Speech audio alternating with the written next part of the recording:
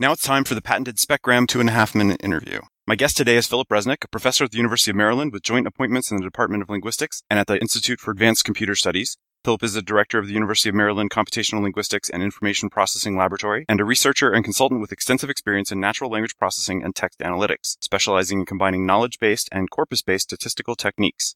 He is also a strategic technology advisor to 3M Health Information Systems and the founder of React Labs. Okay, Philip, give us a 10-word biography of yourself. New York, Jewish, Harvard, UPenn, University of Maryland, etc. Okay. So what's your favorite subfield of linguistics? I think that would be language acquisition, particularly things related to the acquisition of the connection between syntax and semantics. Okay.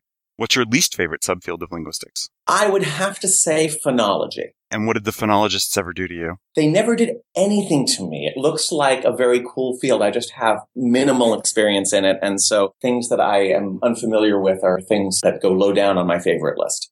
Okay. What's your most controversial belief about linguistics or language? Well, it depends on controversial to whom. I'm a believer that a lot of the things that people think of as primitives in syntax are actually processing based. Can you give us a prescriptivist confession? Sure. I believe in including that last comma when you have a series of things separated by commas, because then it does what it's supposed to. It puts everything on par with everything else. That was risky.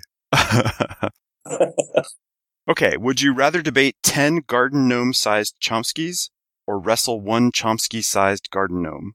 So this is debating versus wrestling. We've got two different factors here, the number and size of the Chomskys and debating versus wrestling. I've actually spoken with Chomsky. I would wrestle rather than debate any day of the week. Okay.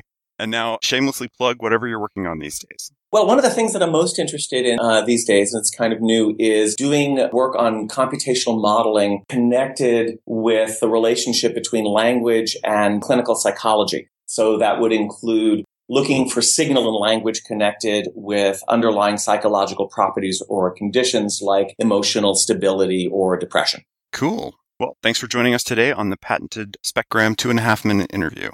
A real pleasure. Thank you. Give us a one-word biography of yourself. Well, I think I could keep it really short by saying IBID. That was a great introduction. Give us a 37-word biography of yourself.